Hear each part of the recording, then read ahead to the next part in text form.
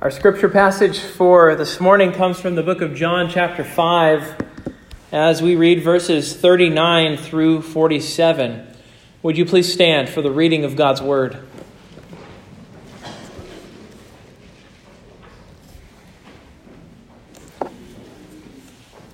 Hear now the word of God.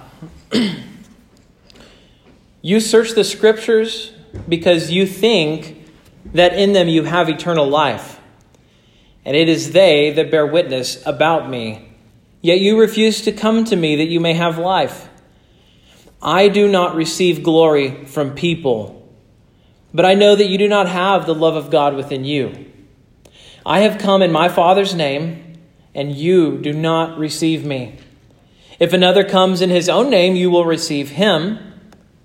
How can you believe when you receive glory from one another and do not seek the glory that comes from the only God? Do not think that I will accuse you to the Father. There is one who accuses you, Moses, on whom you have set your hope. For if you believed Moses, you would believe me, for he wrote of me. But if you do not believe his writings, how will you believe my words? Thus ends the reading of God's holy, inspired, and inerrant word. May he lay its eternal truths in our hearts this morning. Let's pray together. Lord, your word is a lamp unto our feet and a light unto our path. Would you carry and sustain us today? Give us attentiveness to your word, remembering that there is almost certainly nothing greater or more important that we will hear this week than what you have to say to us right now. With that in mind, give us minds to think, hearts to believe, and ears to hear. We ask it in Jesus' name. Amen. You may be seated.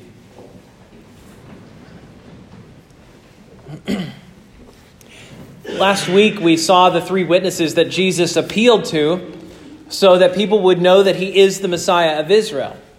And you'll probably remember he pointed to John the Baptist as one of his witnesses.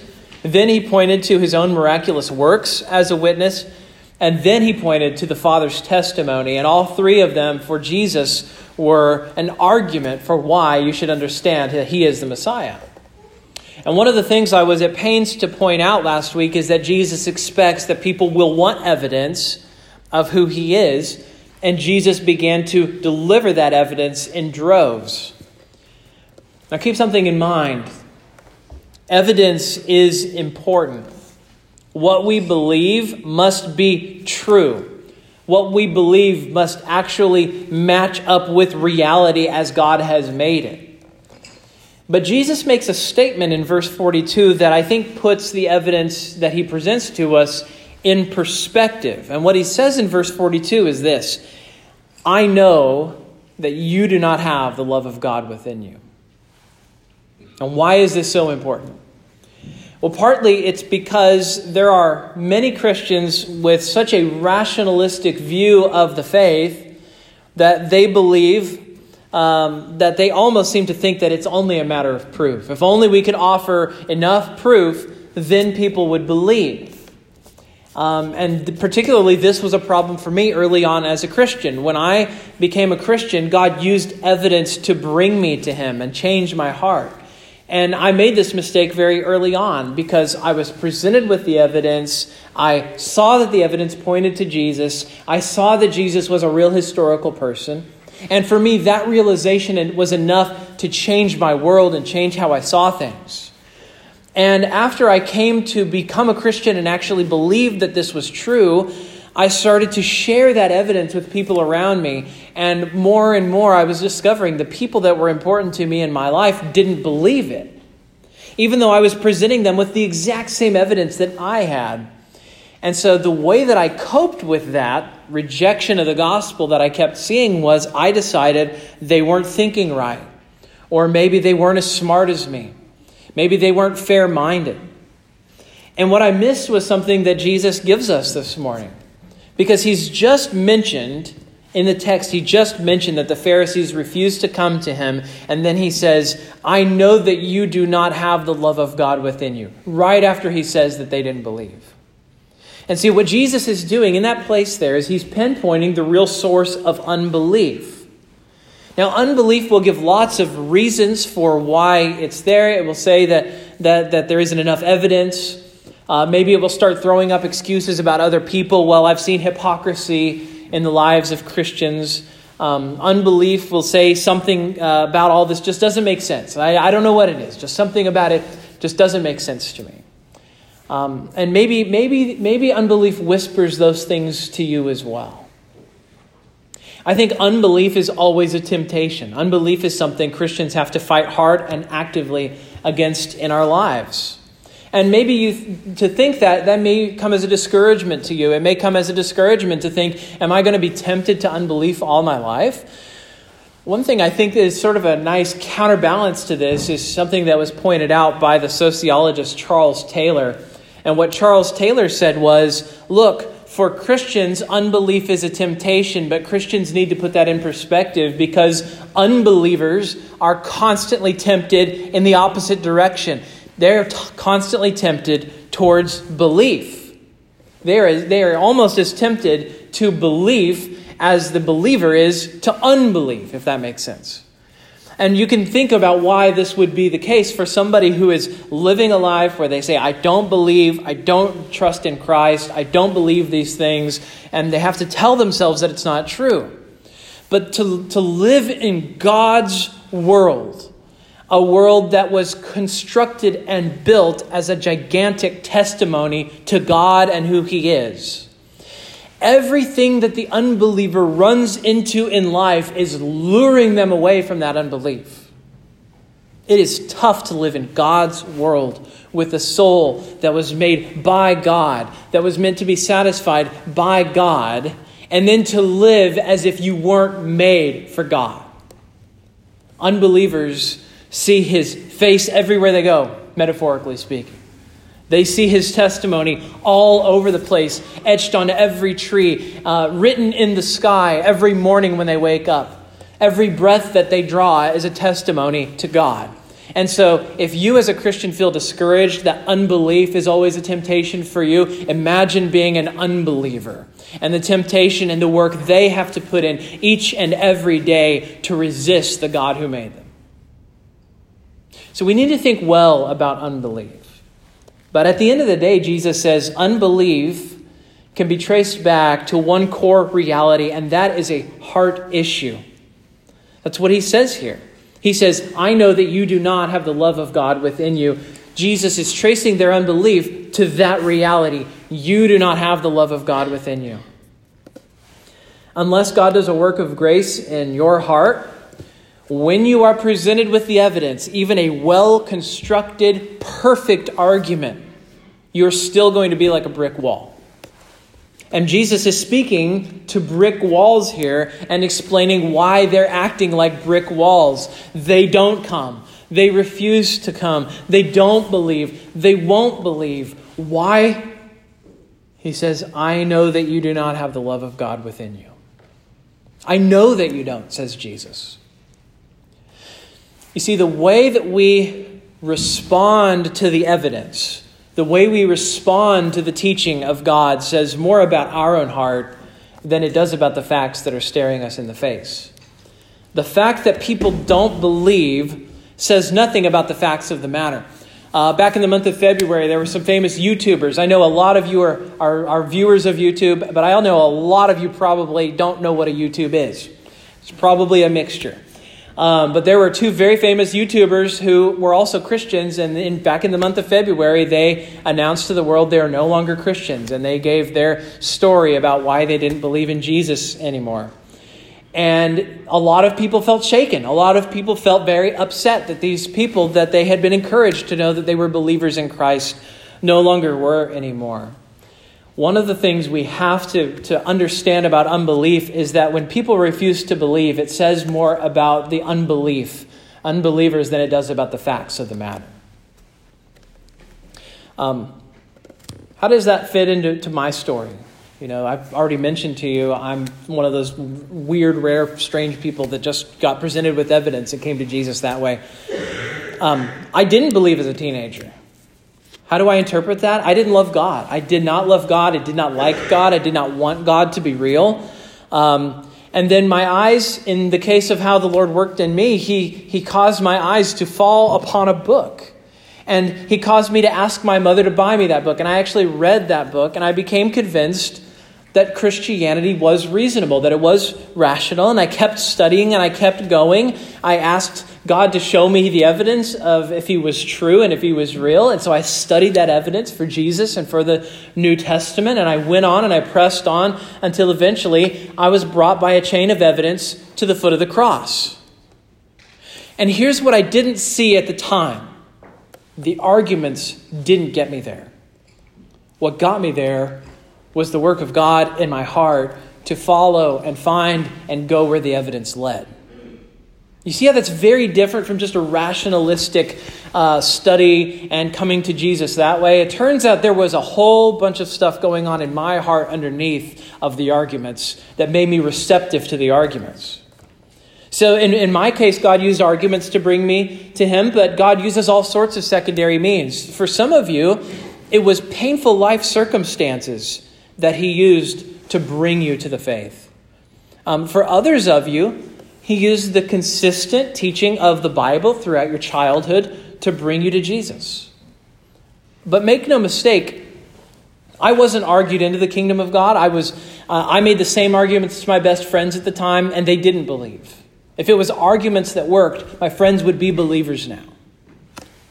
People aren't emotionally manipulated by God through their pain into coming into the kingdom. How do I know that? Because there are plenty of people who endure painful circumstances and they don't come to God.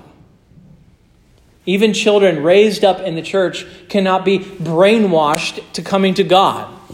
They cannot be made to believe. There are plenty of those who were raised up in Christian homes, discipled their whole lives, made it to adulthood, and then, seemingly at least, abandoned the faith and left the home.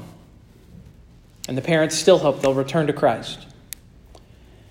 Jesus is showing us that all of those things can be factors in a person's life, but at the end of the day, it is an issue of love. Do you love God or do you not love God? How you answer that question affects how you evaluate the evidence when it's presented, or how you deal with pain when it comes, or whether you embrace the teaching of Scripture that your parents so earnestly taught you throughout your childhood. So why does Jesus even bother then? Why does Jesus even bother then if he knows that they don't have the love of God within them? I want to mention just 2 quick reasons why Jesus would speak in this situation that I think most of us would write off as helpless. One reason I think that Jesus does this is he knows that the love of God doesn't come from us, right? He is hopeless that these people are going to create love for God in their own hearts. The love of God that these people are missing can be given as a sovereign gift. And so Jesus has hope even in the face of unbelief. So he still gives them the reasons. He still does the work that he's to do. And the second reason I think Jesus does this is because Jesus knows that others are watching. There are others who are listening in on this discussion, and many of them will believe. Even though there are hard-hearted people, he also knows that there are people, even in that room, even in that place where he's at, that are hearing the word, and they're going to believe because of it. And actually, that's what's happening this morning. I've had several times where I ended up having a conversation with somebody, and it turns out the Lord did not intend that conversation to be for the person I was talking to. Afterwards, someone else comes up and says, I was listening to that conversation, and that's really had an impact on me. And maybe you've had conversations that you thought were between you and another person, and what ended up happening was there was someone else listening in, and they ended up being very edified by what they heard.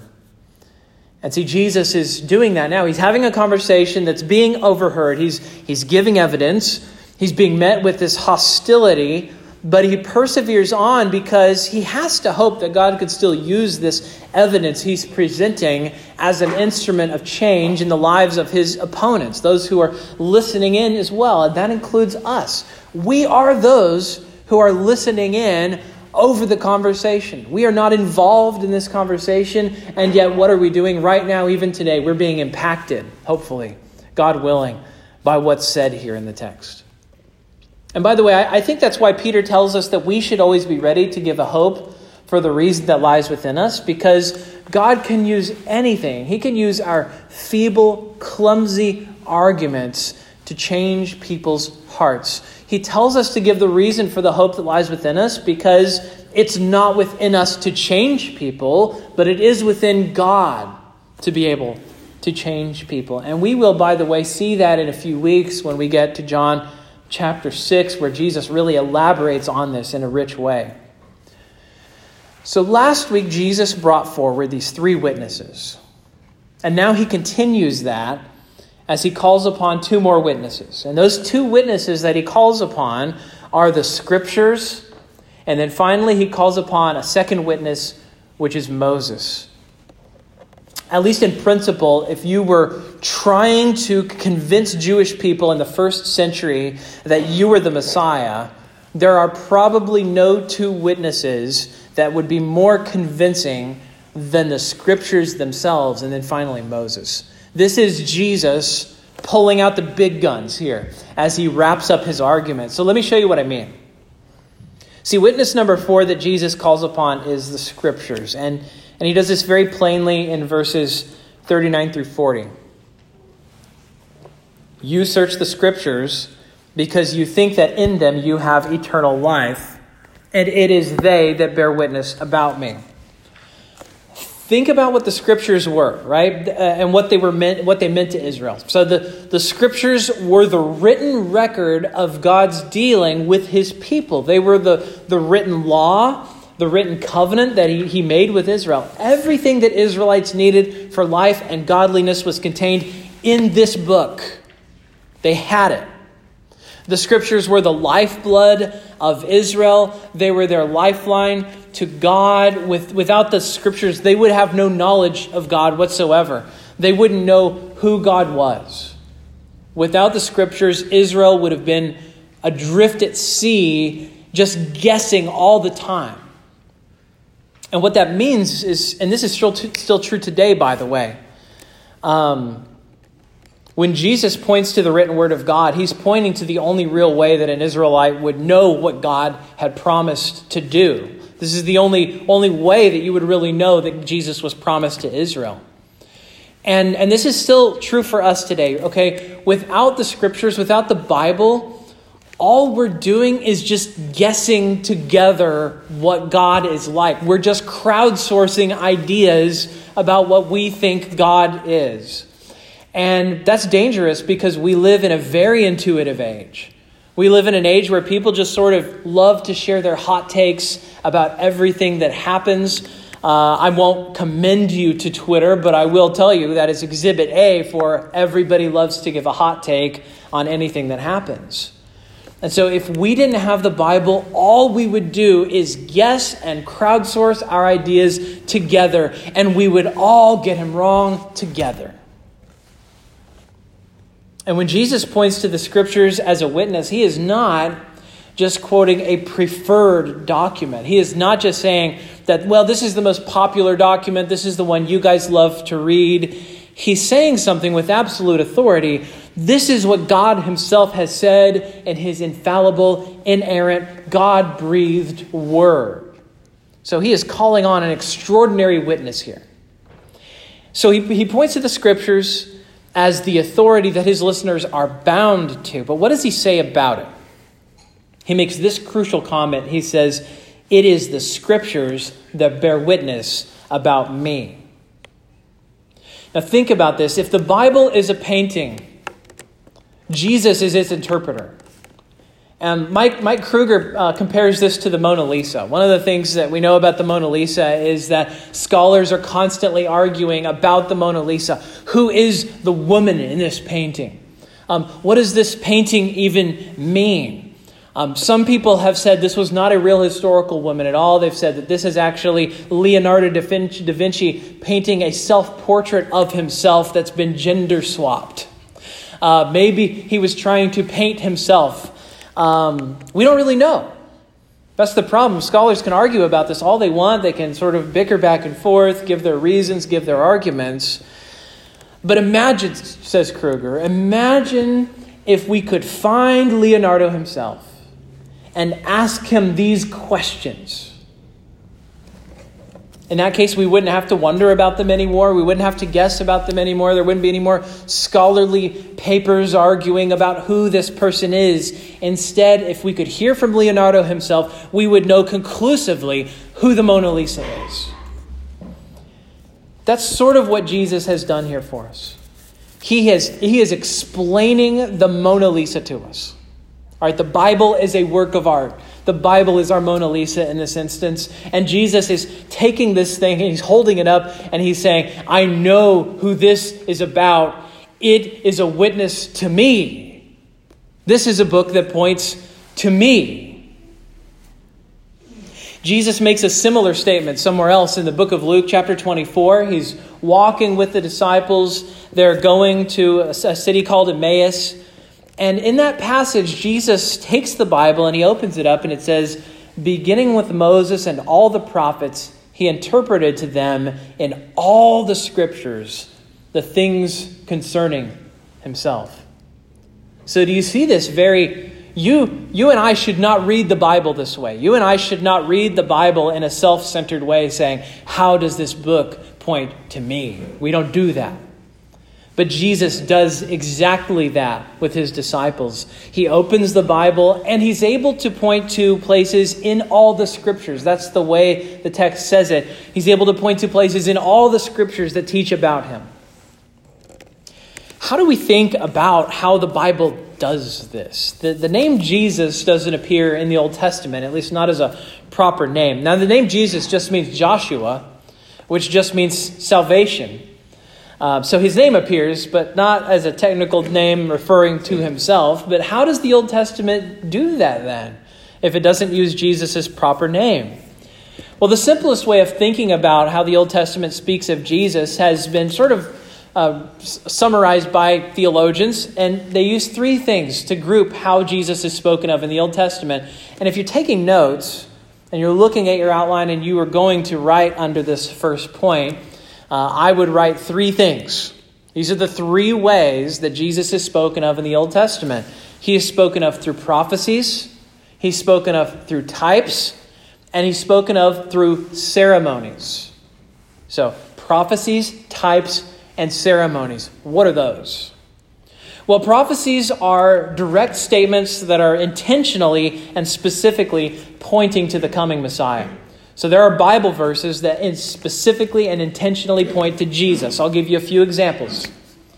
Isaiah chapter 7 predicts that Jesus would be born of a virgin. Micah chapter 5 verse 2 predicted that Jesus would be born in the city of Bethlehem. Zechariah 11:12 predicts that Jesus would be betrayed for 30 pieces of silver. That's exactly what he was betrayed for. Not 20, not 40 pieces, not 25 pieces or 35 pieces, but exactly 30 pieces of silver. Psalm 22 predicts the crucifixion of Jesus. It predicts that nails would pierce his hands and feet. It predicted that when he was killed, even though the Roman practice was to break people's legs so that they would suffocate as they hung on the cross, they predicted that Christ's bones would not, in fact, be broken. Isaiah 53 predicted that he would be buried in a rich man's tomb. Isaiah 53 is replete with prophecies about Jesus. It also predicted that he would be whipped, that he would be killed, that he would rise again. So that's prophecy. So I'm just giving you some examples here. That's prophecy, direct statements that intentionally point to Jesus. But we also see Jesus in the Old Testament through typology. Now, I don't know if you're used to talking about typology, but when we talk about the word type in theology, we are using a technical term. A type is a word for people or events or institutions that point beyond themselves to something greater than themselves. And in the case of the Old Testament, we're talking about Jesus. So let me give you some examples of types in the Old Testament so you know what I'm talking about. I don't want this to just be ideas. I want this to be tangible to you. Think of King David. In the Old Testament, King David was a faithful king, And he also led his people into worship. This is what Jesus is. Jesus is our king that leads us into worship. You see a type of Christ when you look at Moses, right? Moses was a prophet. He spoke truthfully to God's people. He led them out of bondage. He led them out of the wilderness in spite of their weakness and sin. That sounds like the way Jesus deals with me. And it's supposed to. We see Jesus pictured as a type when we look at the tabernacle in the Old Testament. When we look at the temple in the Old Testament, what do the temple and the tabernacle communicate to us? God is present with us. And that's exactly what we have with Jesus. We have God with us when we look at Christ. Romans chapter 5, verse 14 actually uses the word type. And he says that Adam was a type of Christ. And so when we look at Adam, we see somebody who was tempted and yet failed. When we look at Adam, we see somebody who was given a command by God and didn't keep that command. And in that sense, what happens? Jesus is the one who was given the command and he did keep it. Jesus is the one who was given a task and he did complete it. You see how Jesus is pointed to even when we're reading the Old Testament and we're looking at these people. So that's typology. Typology is very rich, by the way. I have a book in my office called Typology of Scripture, and it's so full and it's so good. And so many times we see things in the Old Testament and we don't even realize we're looking at Christ being spoken of. We also see Christ in the ceremonies of Scripture. And by the way, this third point bleeds into our next one, which is Moses. So remember that we're talking about Moses here when we look at these. But we see Jesus in the ceremonies of Scripture because the ceremonies were the religious practices of the Jews that were given to them in the law of Moses. And so this included things like the law of blood in Leviticus. In Leviticus, we learn that without the shedding of blood, there is no forgiveness of sin. This drives us to Jesus, whose blood had to be shed for us. We see this in things like the Day of Atonement, where the high priest would go into the Holy of Holies and make a sacrifice for the people's sins. We see Christ in the ceremonies of the law about the sacrifices. Sacrifices were to be perfect. They were to be spotless. They were supposed to be without a flaw. That makes us yearn for Jesus because Jesus was sinless. Just like the lamb that was spotless. These are just three categories of ways that Jesus is pointed to in the Old Testament. But I think they at least give you a rough idea of the variety of ways that Jesus is talking about himself, so that when we read the Old Testament, we see that Jesus is peppered throughout from beginning to the very end. Whether it's the book of Malachi speaking of Jesus coming, or whether it's Genesis with the serpent having his head crushed. Whatever it is, we see Jesus all over the Bible. And that is what Jesus said. Jesus is convinced that he is all over this book from top to bottom.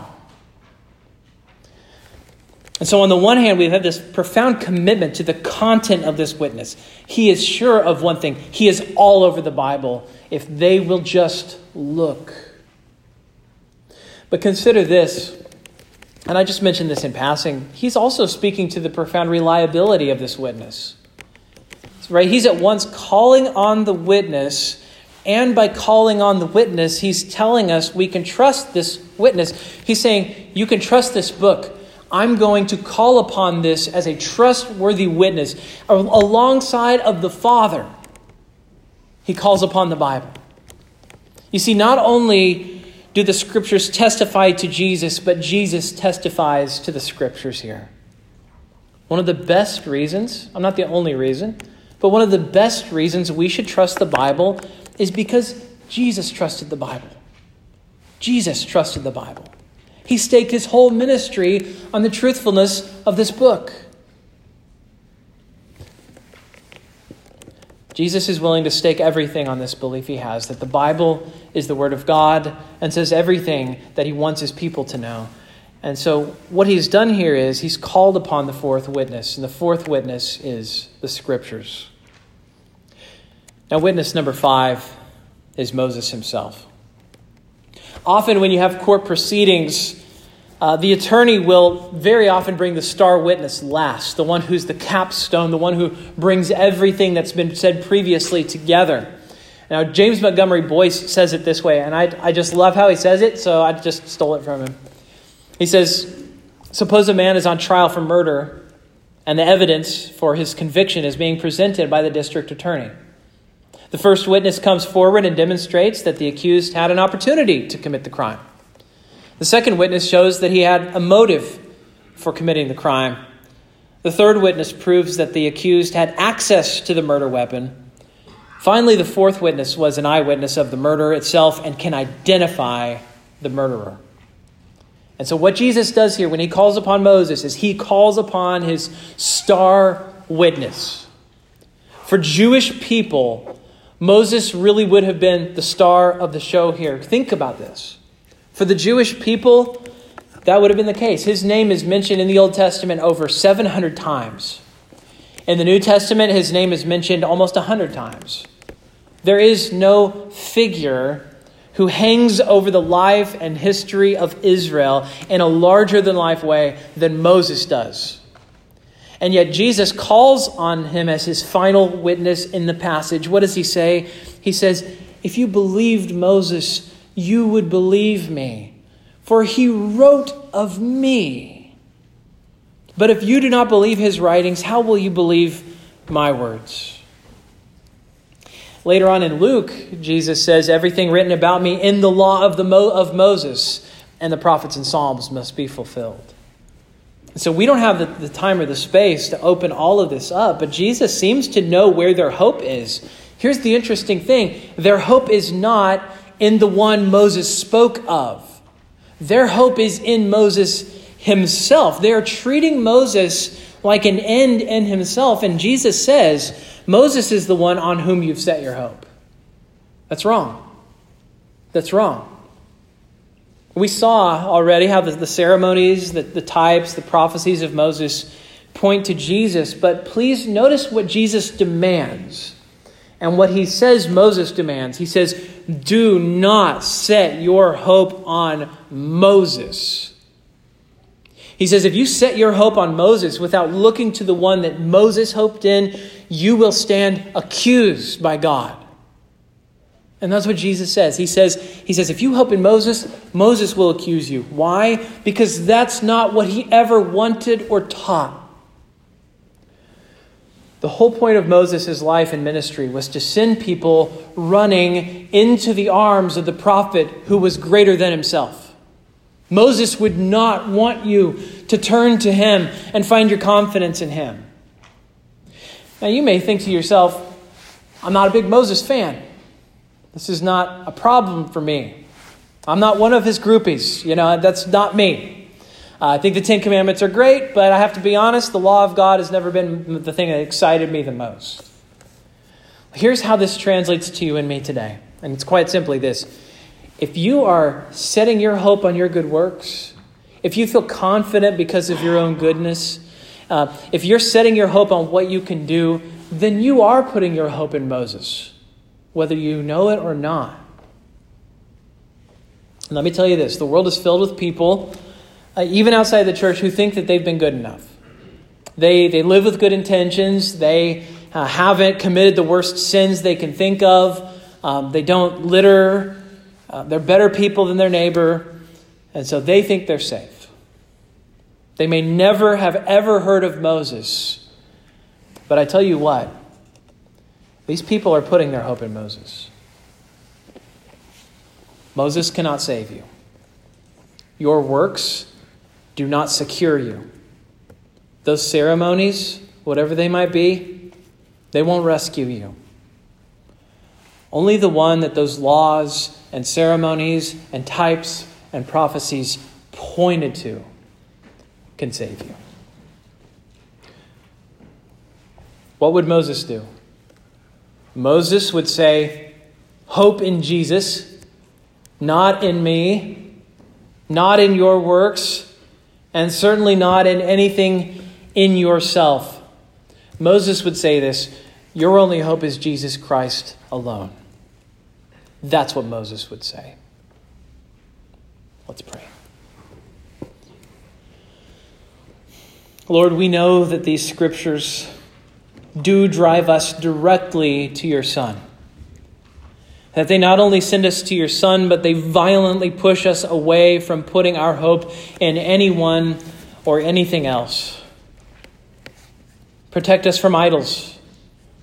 Protect us from loving and hoping in anything other than Jesus Christ alone, in whose name we pray. Amen.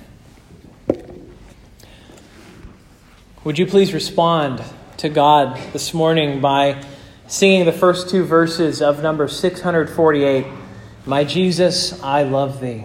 Would you please stand together?